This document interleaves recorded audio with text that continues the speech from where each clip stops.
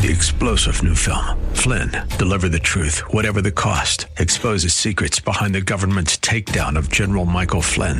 Flynn knew what the intel world had been up to. He ordered the first audit of the use of contractors. This set off alarm bells. He told the truth. He was the most dangerous person for Donald Trump to hire. They had to get rid of Flynn. Flynn, deliver the truth, whatever the cost. Available now. Watch it today. Go to salemnow.com. salemnow.com. Good afternoon, ladies and gentlemen, boys and girls. Welcome to SoCal Live. I'm Scott Furrow, your host, and I'm Scott Furrow, not Iscariot. If you get the biblical reference there, the Holy Week reference, you know there was two Judases in the 12, and one of them, John refers to him in John chapter 14:22 as Judas, not Iscariot, which you have to realize that if your name was Judas after Judas betrayed Jesus and you happen to be named Judas, that was kind of hard to live with. You had to go around and introduce yourself. Hi, I'm Judas, not Iscariot. I'm not that one.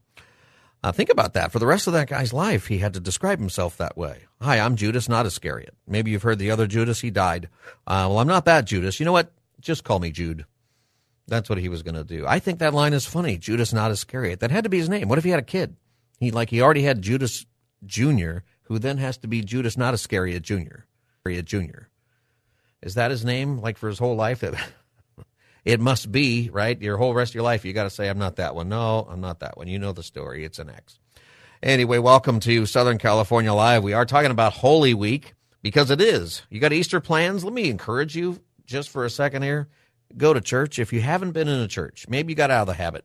This is a great time to go to church. It's Easter, but I want you to think about something. You're going to go to church. You're going to find some church. It's going to be packed, lots of people. And some churches, they put on a big show on Easter Sunday that isn't the usual show. So don't go thinking this is what it's always like. Some churches, that's the same thing every week. But a lot of churches, you bring in some extra people. You put out your best foot because you know people are going. And just be aware of that because you're not going for the show. You're going because you want to be encouraged in your faith. We are told over and over again in the Bible that we need to go to church, be a part of a local body of Christ, be committed to it. So I want to encourage you to go and connect with a church in your area that teaches that Jesus Christ rose again from the grave, that teaches that the Bible is true. Do that.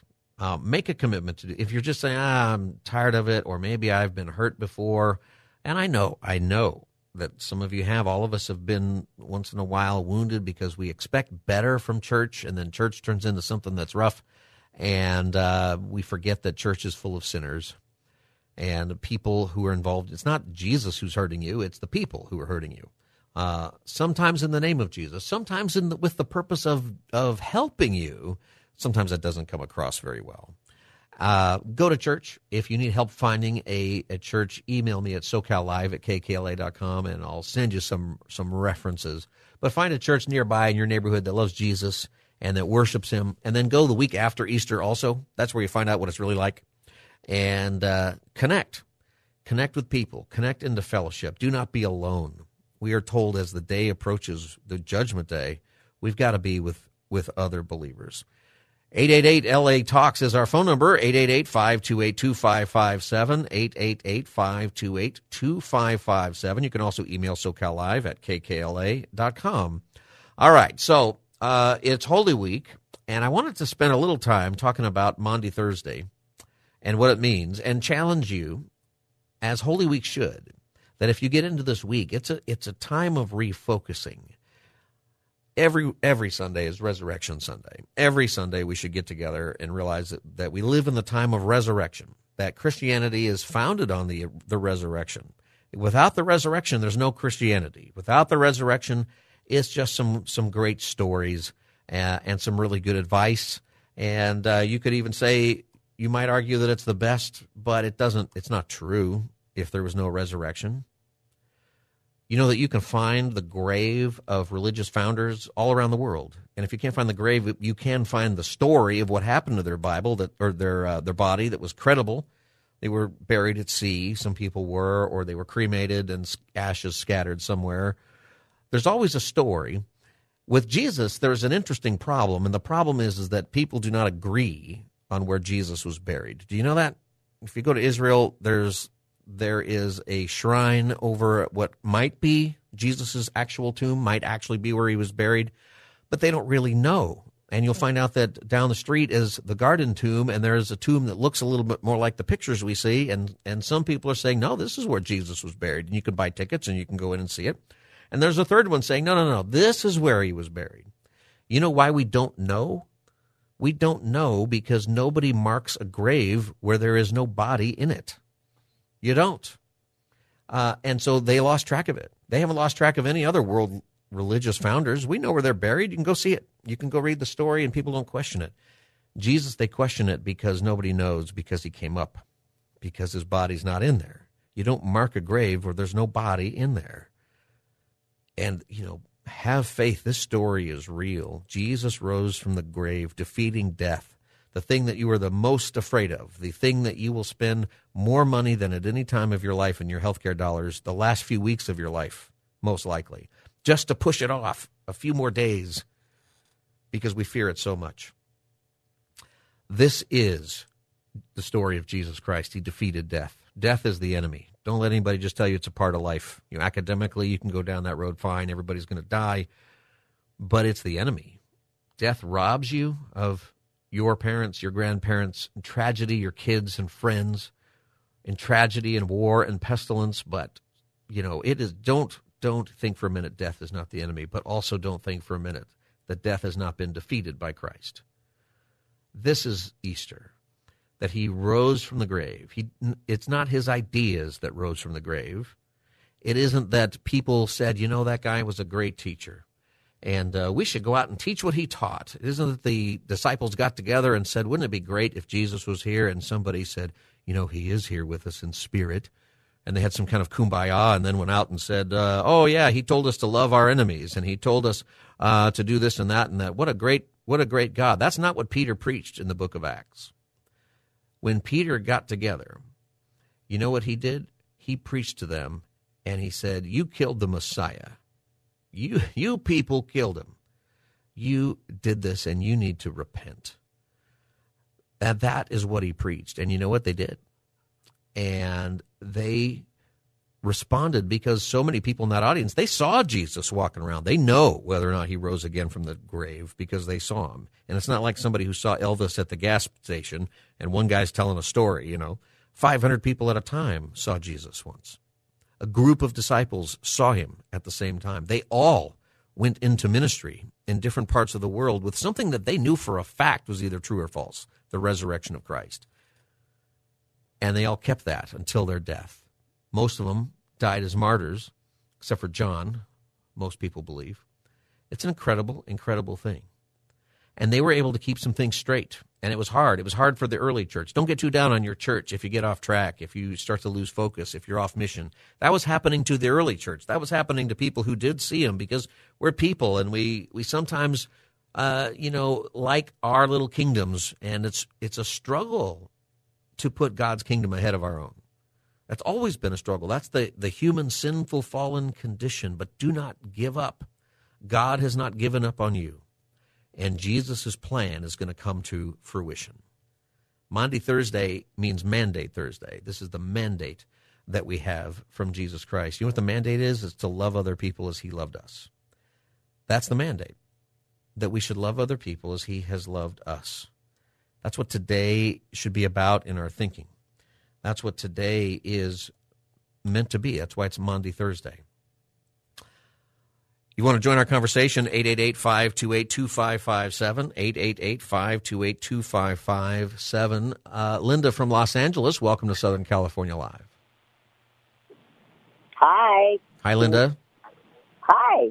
Hi. I wanted to ask you, and maybe I misunderstood you, about when you were talking about the sovereignty of God, which I truly believe. In the last hour. Putting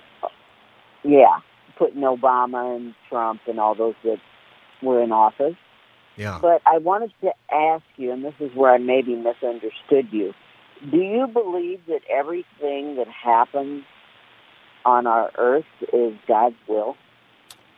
Do I believe that everything that happens on our earth is God's will? I think that there is nothing that happens that somehow thwarts God's plan. Okay, certainly it's not God's will that we sin, meaning that that's not what he wants. God Right. wants, and I'll explain that a little bit. It bothers people a little bit, but I say it a lot because biblically, and when we're talking about our political leaders, and this will get into what we're going to talk about with Maundy Thursday here in a minute. In fact, thank you for your call, Linda. Appreciate that. A verse that I have quoted, and I quoted this on social media in 2012 after President Obama was reelected. I put on my social media Daniel 4:17. Great passage in Daniel. If you want to see God's involvement in the world and in politics and the kingdoms of this earth, you see this great story of Nebuchadnezzar, who God shows that God's in charge. This is a pagan king, okay? And by the time he gets to it, Daniel interprets a dream that Nebuchadnezzar has, and this is part of that interpretation. He says, the decision is announced by messengers. The holy ones declare the verdict. Okay, this is the verdict. This is what is true about God and government. So that the living may know, that's us, we're the living. Okay, there's been a whole lot of living people since then. Everybody who has been alive is included in that at one point. But for right now, for us, so that the living may know that the Most High is sovereign over all kingdoms on earth and gives them to anyone he wishes and sets them over the lowliest of people. And so I put that on there because I thought, well, there's people who are disappointed in this election and they need to know, you know what, God's in charge. And then when President Trump got elected, I put the same thing. And then I heard, and people got mad at me in 2012. I got all kinds of, hey, what are you saying? And then when Trump got elected, I put the same thing on social media and the other side got mad at me. Well, how can God do this to us and this and that? And so in this last election, I put that on there before the election was over. And I'll probably do that this year. It's like, I don't want to get yelled at. I want people to know that scripturally God is not looking down and saying, how did Biden become president? That wasn't supposed to happen. He's not looking down going, you know what, how in the world did we elect Trump? Wasn't he the guy on that show, The Apprentice? How did he become president? God isn't confused by what's happening. And when we're told in the New Testament to pray for our leaders, repeatedly, to pray for kings and all those in authority, it doesn't mean, and this is where I think people get, confused. It doesn't mean that we pray that they are successful even in their ungodly policies. When we say we're going to pray for President Biden, or we say we're going to pray for President Trump when he was president, or we pray for Governor Gavin Newsom, we're doing so, number one, out of obedience to God. But number two, we're not doing so that they are successful with policies or whatever that isn't godly. We're praying for them so that they will change the policies if they're not godly. We're praying for them so that they would have the right policies that fit the reality of this world. So, for example, right now you ought to be praying for President Biden because of this war in Europe that people worry is going to expand, become World War III. It could be just a global catastrophe well beyond what it already is. And whether you like it or not, whether you voted for him or not, whether or not he's there legitimately or not, or all the things people say, he's the guy who's there. He's the guy who's there, and we need to pray that right now Joe Biden is the best president possible. Our whole country, the whole world needs that to be true. And you can pray that he doesn't get reelected. God send us somebody even better in 2024. That's okay. But you're not praying that Joe Biden is successful in policies that are bad. You pray that he will change his mind if the policy is bad, or you pray that he will persevere if the policy is good. Mostly you pray that he will turn to God for his wisdom. And the same thing with any leaders. I hope that makes sense with that. And, we're in a culture that says, oh, I'm not going to pray for him. He's not my president. We've been doing that since George W. Bush, I think at least, after that Bush-Gore fiasco. And some people started saying, well, Bush isn't my president.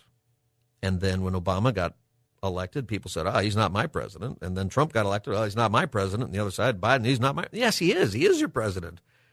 And scripturally, God put him there. He may not have put him there for the policies, but what God is doing is he's bringing about his kingdom. And this is the reason it's relevant right now, is that this is what's happening during the Holy Week, is that people reject Christ because he didn't fulfill what they thought politically he should fulfill. And Christian, we got into this a little bit in the last hour, but I got to tell you, it's fine to get behind candidates and to be involved. You should be involved in our system, but it's not fine to be unchristian. And we need to hold our side, whatever our side is, accountable when they are doing evil, when they do wrong. Imagine what happens when Republicans hold Republicans accountable and when Democrats hold Democrats accountable. Instead, what we have become as a nation, and Christians participate in this a lot, is that we excuse it if it's on our side, right? And, we saw this a lot with Bill Clinton when he had the stuff going on with the intern and stuff. And some of the same people who rightly were critical of him during that were not critical when Donald Trump had similar things happen in his life, similar attitudes about things. And conversely, there were people who were critical of Donald Trump in that area of his life when they weren't critical of Bill Clinton when that was going on. And you can find those kinds of hypocrisies on all sides. And Christians can't be that. That's where I'm getting at. You can add to this conversation if you like. 888-528-2557. That's the number. Let me get into a little bit of the politics of Maundy Thursday and what's going on. A lot happened on Maundy Thursday. Peter and John arranged for them to use the upper room. Peter and John, along with some other disciples, they probably went to Costco, got some stuff. Peter probably bought a vat of hummus that he shouldn't have bought, but the sample lady was nice. I know they didn't have a Costco, but they must have had a huge market. Everybody's coming to town, and people are selling stuff, and for sure they had sample ladies. It's maybe we don't think of the past this way, but we should. There was an article recently that said that Ridley Scott in the movie Gladiator took out from this, if you remember that movie, if you saw it, they had a digital representation of the city of Rome, the ancient city of Rome, and it was magnificent what they were able to do in that film. But he took out certain things that they thought modern audiences couldn't handle, such as billboards. That in real life, ancient Rome, they had billboards to advertise different gladiators, different events, different companies, different things going on, just like we have today. They would have bus benches that might have been for, chariots or something, but there might have been some realtor on there saying, I'll sell you the property. They did it just like we did now. There's a weird thing that our brains do is it's hard for us to imagine ancient cultures as actually being a lot more modern than they were, but they were. So they took that out of the movie. Peter and John, the disciples, they went shopping somewhere. There were probably sample ladies. They had a regular day. And then they get this Passover meal together. And then the story really starts to get moving, right? Jesus washes the disciples' feet. Jesus announces that Judas is going to betray him, tells him to go. And he announces that Peter would deny him. Peter says, nah, and then later Peter does. Jesus prays for unity of his followers, including us today. John 17. It's such a great prayer, Jesus praying for you. Do you know he prayed for you? He went to the Mount of Olives. He prayed in the Garden of Gethsemane. He's betrayed by Judas. Peter cuts off the ear of the high priest servant Malchus. Peter cut it off with a sword. Don't you think that's a weird story? I'm going to tell you in a minute maybe why Peter did that. I've always thought that's just such an odd thing. Why did Peter do that? You're surrounded by people. He's not really in a good situation, and he lashes out at this guy and cuts off his ear. I think we know his name is Malchus. The New Testament tells us his name. I think that's because we're going to meet him. You got to think, if you're Malchus and your ear just got cut off, and Jesus, the guy you're there to arrest, picks it up off the ground, probably dusts off some dirt, and then sticks it back on your head and heals you. You probably didn't sleep well for a few days, right? You probably were blown away at this. You questioned everything in your reality if you're Malchus. And I'll bet you, if you're Malchus, you're one of the first people to accept that Jesus Christ was the Savior. That's just my opinion. I think that's why we know his name. I think we'll be able to ask him one day. I think Peter and Malchus will be hanging out, probably joking about ears falling off or something. Maundy Thursday, Jesus was taken before the high priests, Annas and Caiaphas. He was denied by Peter. He was taken to Pilate. A lot going on this day, on Holy Week. A lot of politics, a lot of religious evil, and there were lots of different kinds of people that we read about in history in the New Testament. And I think it's relevant for today. Pharisees, Sadducees, Essenes, and Zealots. You ever hear about these people? They're like political party people. And here's some things that they believed, all right? What they all believed basically was this. And when you read in your Bible, you hear mostly about the Pharisees. You hear some about the Sadducees and very little about the other ones, but they're in there. The Pharisees, they wanted to bring about change politically. Every one of these groups was looking for political change. Every one of these groups was looking for the redemption of Israel, the ransom of Israel, that Israel would no longer be held captive by a foreign empire. Right now they're under the Roman Empire. Before that, the Greeks. Before that, the Persians. Before that, the Babylonians. They've been under oppression now by empires for centuries. And the part of what the Messiah is going to do is relieve them and ransom captive Israel, like we sing at Christmas. the thing is that all of these guys got it wrong as far as the timing of that. They missed the part that Jesus is going to have to come, that the Messiah would come and be pierced for their transgressions. They missed the spiritual everlasting life, the defeat of death that would happen first. Yeah, Jesus comes again at the end and finishes all of his promises to Israel, fulfills all of them. They thought a lot of that was going to happen, and they thought it was going to be in different ways. So the Pharisees, all of these groups, what they felt politically was that the Messiah was going to be on their side, that whenever the Messiah showed up, well, of course he's going to be on our side. Okay, so the Pharisees, they wanted to bring about change politically. They thought they could legislate morality and have enough laws and enough systems to make things right. That's what they did. And they believed that when the nation got righteous in their actions, when people finally got moral, when they finally got their attitude right within the law. Of course, they disagreed on what the law would be. They had tons of laws and different rabbis and different Pharisees who taught some different things. But they thought that their approach to this, that the Messiah would come and be on their side, because clearly the Messiah is going to be on the rule keeper's side. The Messiah is going to come with the people who are the most moral, the closest to the law of Moses, the people who are really trying to do that. Obviously, they would think he's going to be on our side. The other groups thought something different. When we get back from the break, I'm going to tell you what the other groups were thinking, because they all thought that Jesus should have been on their side. They thought the Messiah, when he comes, would be on their side. And you're going to see why they all ultimately rejected him. And that's a huge part of the story today. You're listening to Southern California Live. I'm Scott Furrow, your host. We'll be back in just a moment with the Maundy Thursday edition of SoCal Live. Stay tuned.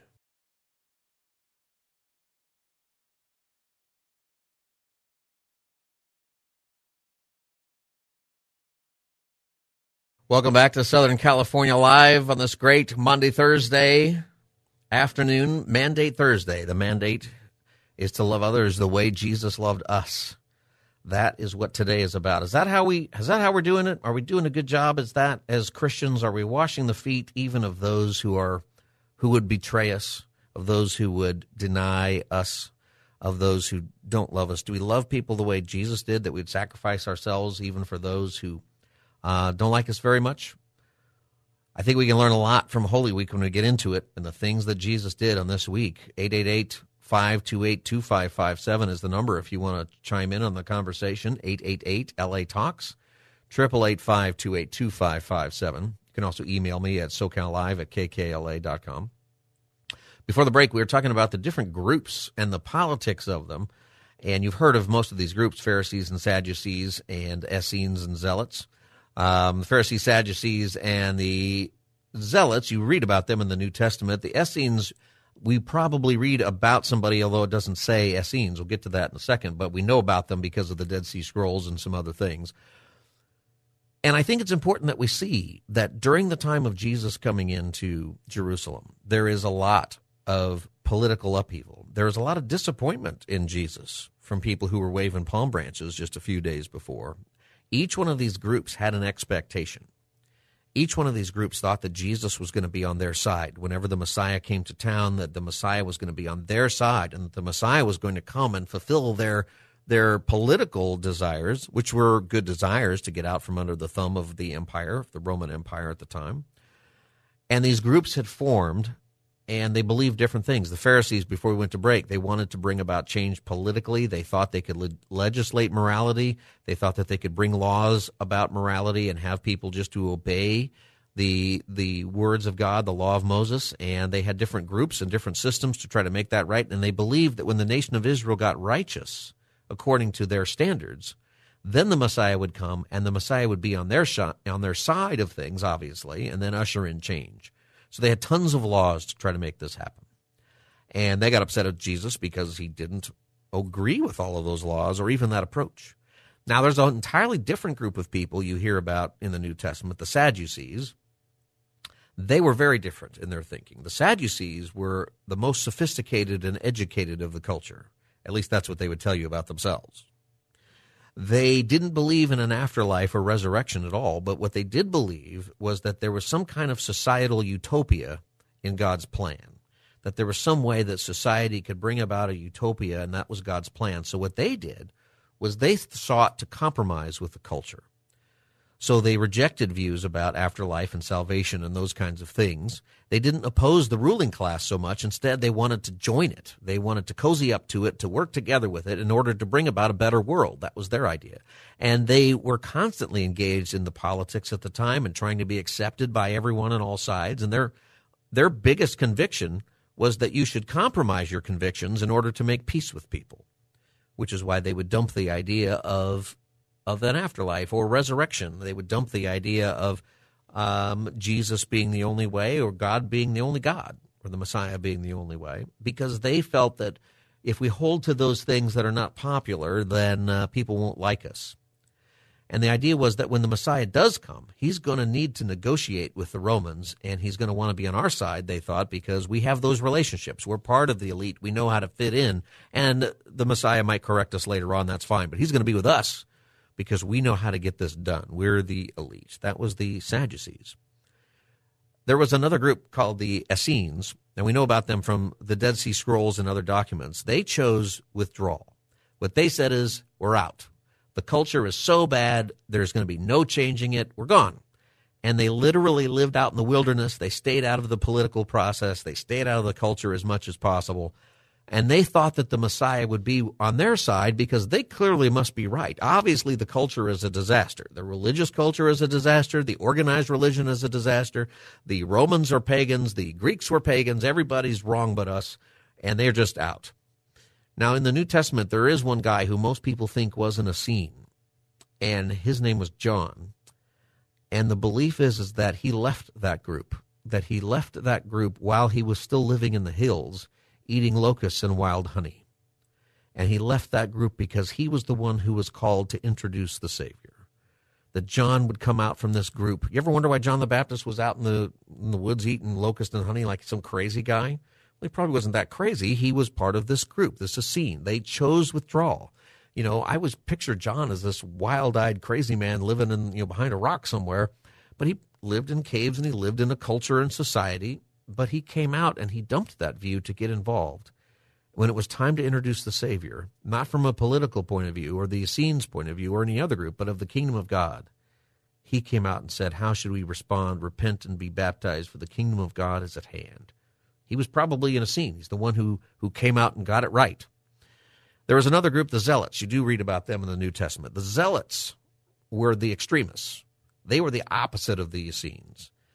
And their belief was that they would bring about political change by any means necessary. And what they were known for is being violent at times, that they would go into a crowd of people, for example, and they would find a Roman soldier and then they'd stab him in the head or the throat, and then they would run into the crowd and try to disappear. And it would cause, chaos, just like what happened in New York yesterday, right, where you have the guy who got arrested for that. He's being charged with terrorism because it was a terrorist act. He created mayhem, fear, all this stuff. And that is what, that type of thinker thinks they're going to accomplish. They think that they're going to accomplish something out of it. That's kind of what the Zealots were like. And any hope of change they thought was going to be fought violently, so they're just going to be ready.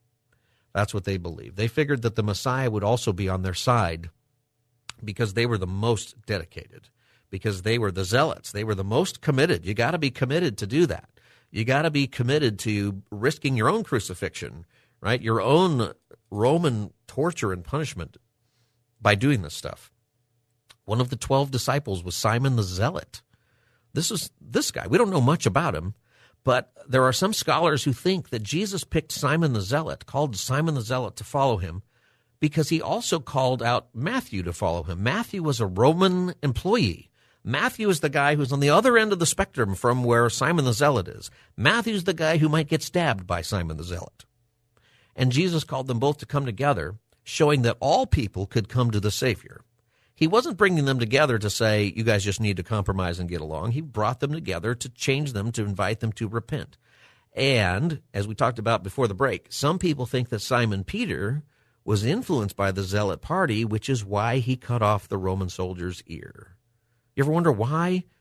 Why did Peter do that? Well, if he's influenced by this zealot party and he's surrounded by people who are out to get him, they're going to arrest Jesus. Jesus has been betrayed. He's aware of the power struggle that has happened. He's aware of the politics.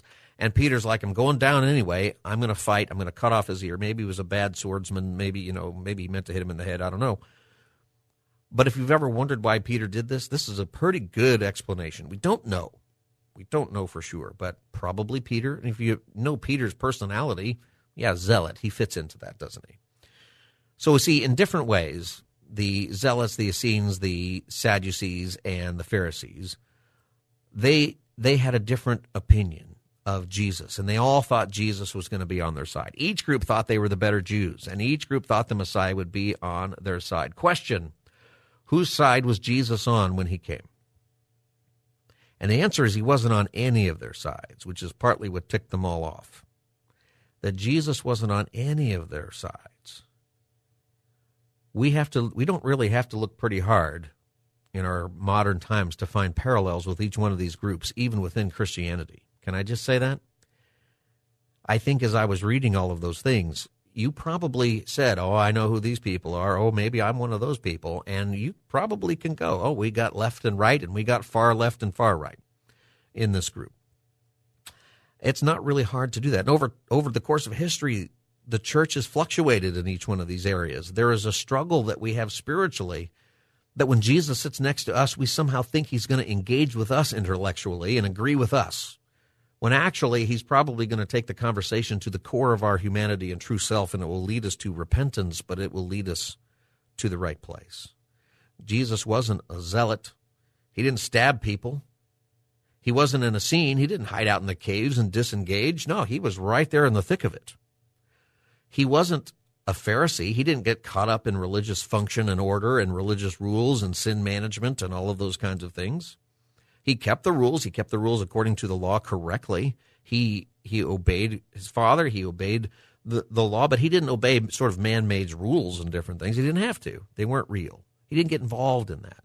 And he wasn't a Sadducee. He never compromised his morals and values. He never compromises the Word of God, ever. He doesn't say, well, that's kind of outdated. Moses was around a long time ago, and that's what they thought back then. But today we think differently. We've modernized. He never said that. He never compromised his morals or values. See, my friends, Jesus is not on the Republican side or the Democrat side. He's not a liberal or a conservative. He's not on the side of any one social group or philosophy. Jesus is on his own side. That's where he is. That's where he resides. That is a huge message for Maundy Thursday. The reason I'm taking the time to do this is I know that we have difficulty with this. We all have difficulty. I'm sure that I do, where there's things that I think Jesus probably totally agrees with me on, and maybe I'm right. Sometimes Jesus did agree with certain teachings of certain rabbis of that day. There were some famous ones. We know what they believed in. There's one that Jesus, he agreed with that person maybe 70% of the time, but 30% of the time that person was totally wrong. That's probably right with a lot of us, and certainly it is with some of the things. See, what Jesus does, and this is what we have to do today, church Christians, we have to bring a new politic. The new politic is a politic of good news. See, that's a political term also. Luke 4:18, Jesus said, "The Spirit of the Lord is on me because he has anointed me to proclaim good news to the poor. He has sent me to proclaim freedom for the prisoners and recovery of sight for the blind, to set the oppressed free, to proclaim the year of the Lord's favor." That's really good news. That's a lot deeper than a Pharisee or Sadducee or a person on the right or a person on the left might have said. It's an amazing, amazing thing. Where are you at with this? What do you think that we can do as believers to get on Jesus' side? Do you think that we're more about hoping that Jesus is on our side? Or are we in a place where we're ready to say, Jesus, I want to be on your side no matter what? Tell me what you think. 888-528-2557 is the number. You can join our conversation right there, 888-528-2557. This is Southern California Live, Maundy Thursday edition. I'll be back in just a moment. Stay tuned.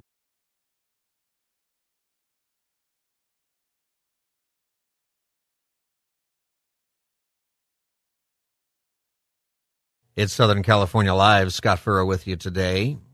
888-528-2557 is the number, 888-528-2557. It's Maundy Thursday, and this week we've taken some time to talk about what happens on each day. And I thought I'd do some teaching this hour a little bit because I think it's relevant to a lot of our questions that we even asked in the first hour and that we are dealing with in our country, and to realize that so much of what we learn in Holy Week is people misunderstanding what Jesus was going to do, misunderstanding why he came. And people had really good reasons for their political perspective.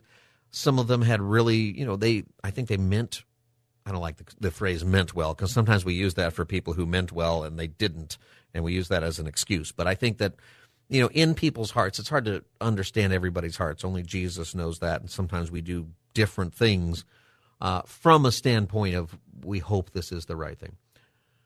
But we can understand so much about our faith, and we can refocus so well. And that's what I think has to happen right now. I think the church in America especially, but around the world, but in America, has to refocus and realize that we represent the kingdom of God, and all the hope that we put in our politics, the hope that we put in sort of our just who we are as a people, it doesn't mean anything if it's not Jesus. And if it's the Lord's plan, the Lord's going to do what he wants. Richard writes, is America in the Bible? He sent that email. You can email me at socallive@kkla.com, SoCalLive. Is America in the Bible? Well, the answer is no. We don't see any America in there. And if there's somebody bending things around, I would really challenge you to find where America is in the Bible.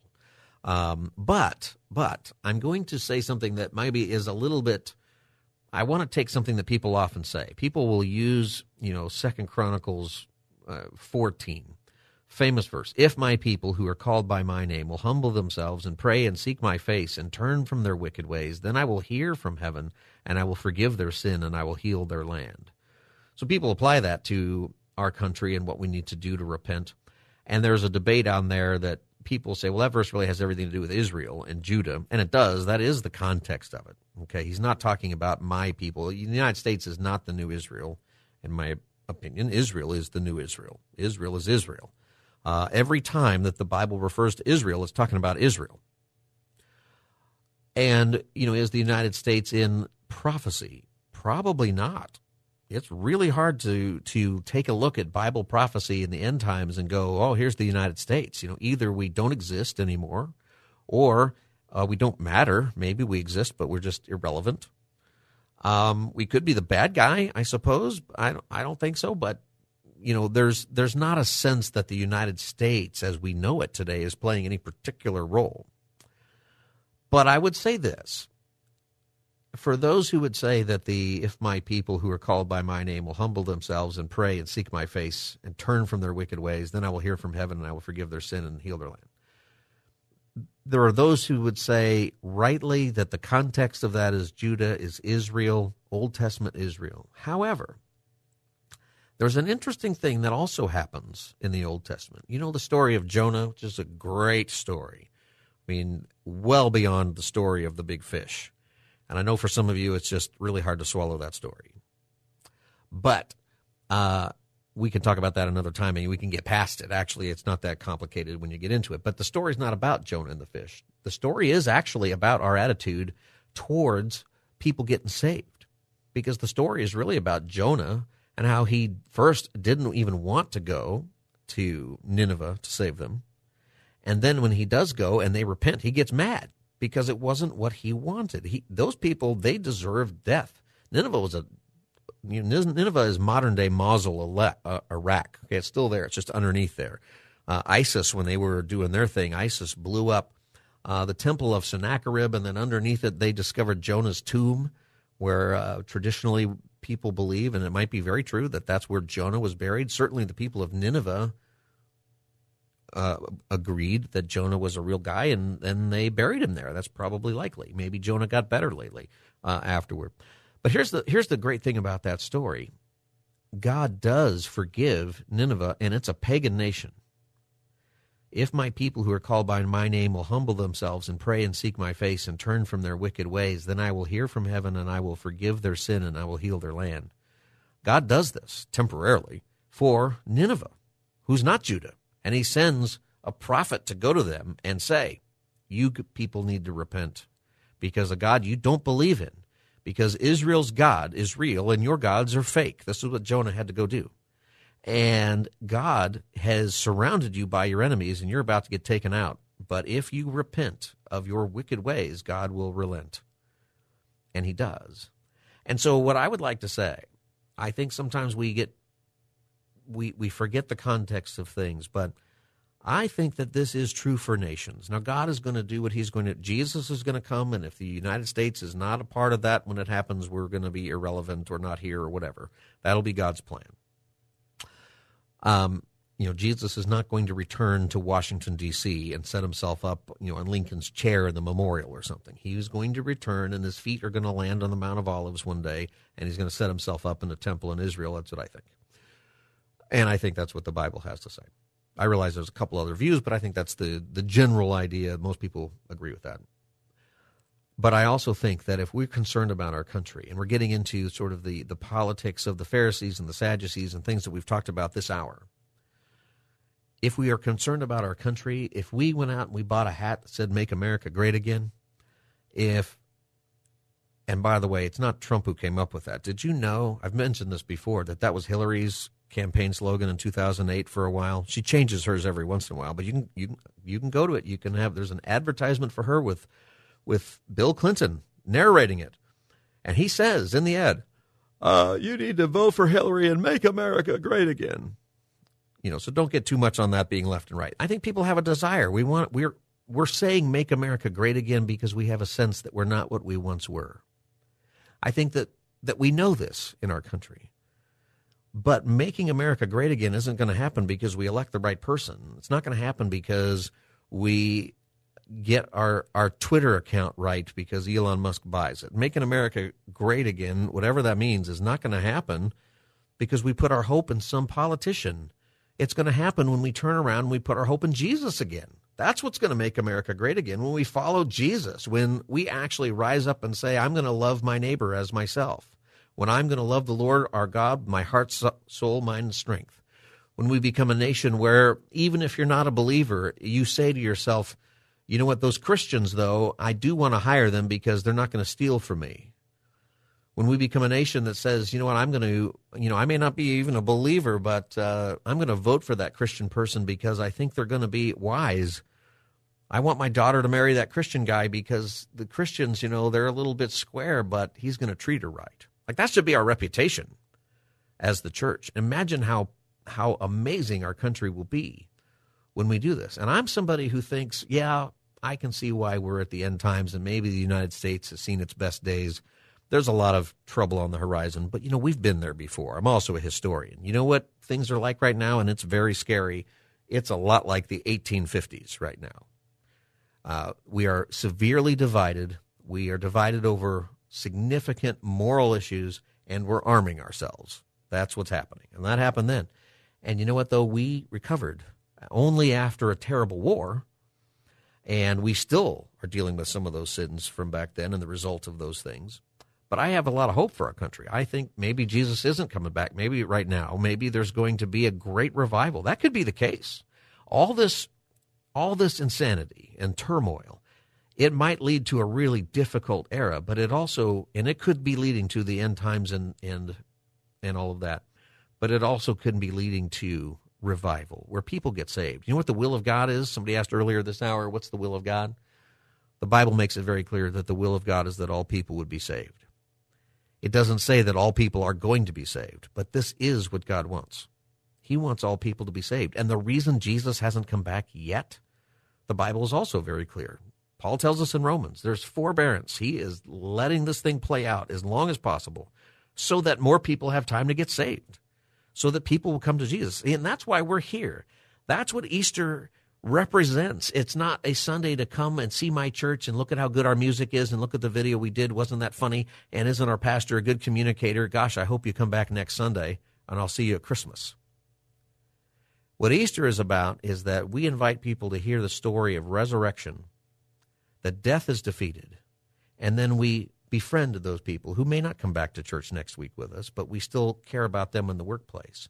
We wash the feet of our enemies. We wash the feet of our friends. We give of ourselves for people because that's what Jesus did for us. That's Maundy Thursday. That's what today is about. Can I encourage you to take a look at the Thursday story, to take a look at what Jesus does, and make that your example? That's the mandate. That's what today is about. All right, thanks for listening to me with all of that. You can get the podcast by going to kkla.com and looking up the program guide. Look for SoCal Live, and the podcast will be up there shortly if you want to get this hour or any hour of the program. Tomorrow we're going to talk about Good Friday, and I hope you'll listen to that. Excited about spending Good Friday with you and this way. And I encourage you to go to our website. A great thing about being an audience together, we all go to different churches, and we have some different traditions, and we're in different cities, different parts of all of the Southland. Maybe you were even listening on your online and you're in another state. Great. We're so glad that we can be part of the family of God together. And there are ways that we can gather. Something going on very soon is there's a pastor appreciation breakfast. And if you live in the LA area, if you're listening on kkla.com, go there, click on the banner for that. It's on Thursday, May 12th for pastors and for first responders. If you're in the San Diego area, you can go to kprz.com and find it. It's on Wednesday, May 11th.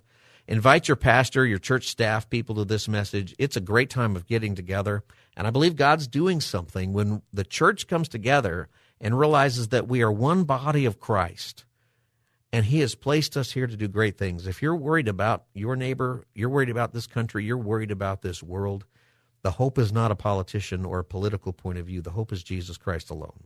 He is our hope, and we represent Him. That's you and me, and we represent Him in our different congregations, in our different cities, in our different neighborhoods, our different workplaces, with a small group of people that God has put around us where we are their ambassador. We're here to encourage each other and equip each other and build each other up to do well there. I'm Scott Furrow. This is SoCal Live. Thanks for listening. I will see you tomorrow from 3 to 5 right here. God bless you. We'll see you then. 3-star General Michael J. Flynn, head of the Pentagon Intelligence Agency, knew all the government's dirty secrets. He was one of the most respected generals in the military. Flynn knew what the intel world had been up to. He understood its funding. He ordered the first audit of the use of contractors. This set off alarm bells. The explosive new documentary, Flynn, Deliver the Truth, Whatever the Cost, uncovers the facts behind this scandal. Flynn told the truth. He was the most dangerous person for Donald Trump to hire. I find out the worst enemy that I'm going to face in my life is right here in America. They took my assessment and they wanted me to change it. And I was like, I'm not changing it. They had to get rid of Flynn. With in-depth interviews, archival footage, and never-before-seen personal records of the man behind the headlines. I just felt like I was drowning. Flynn, Deliver the Truth, Whatever the Cost. Available now. Watch it today. Go to salemnow.com. salemnow.com.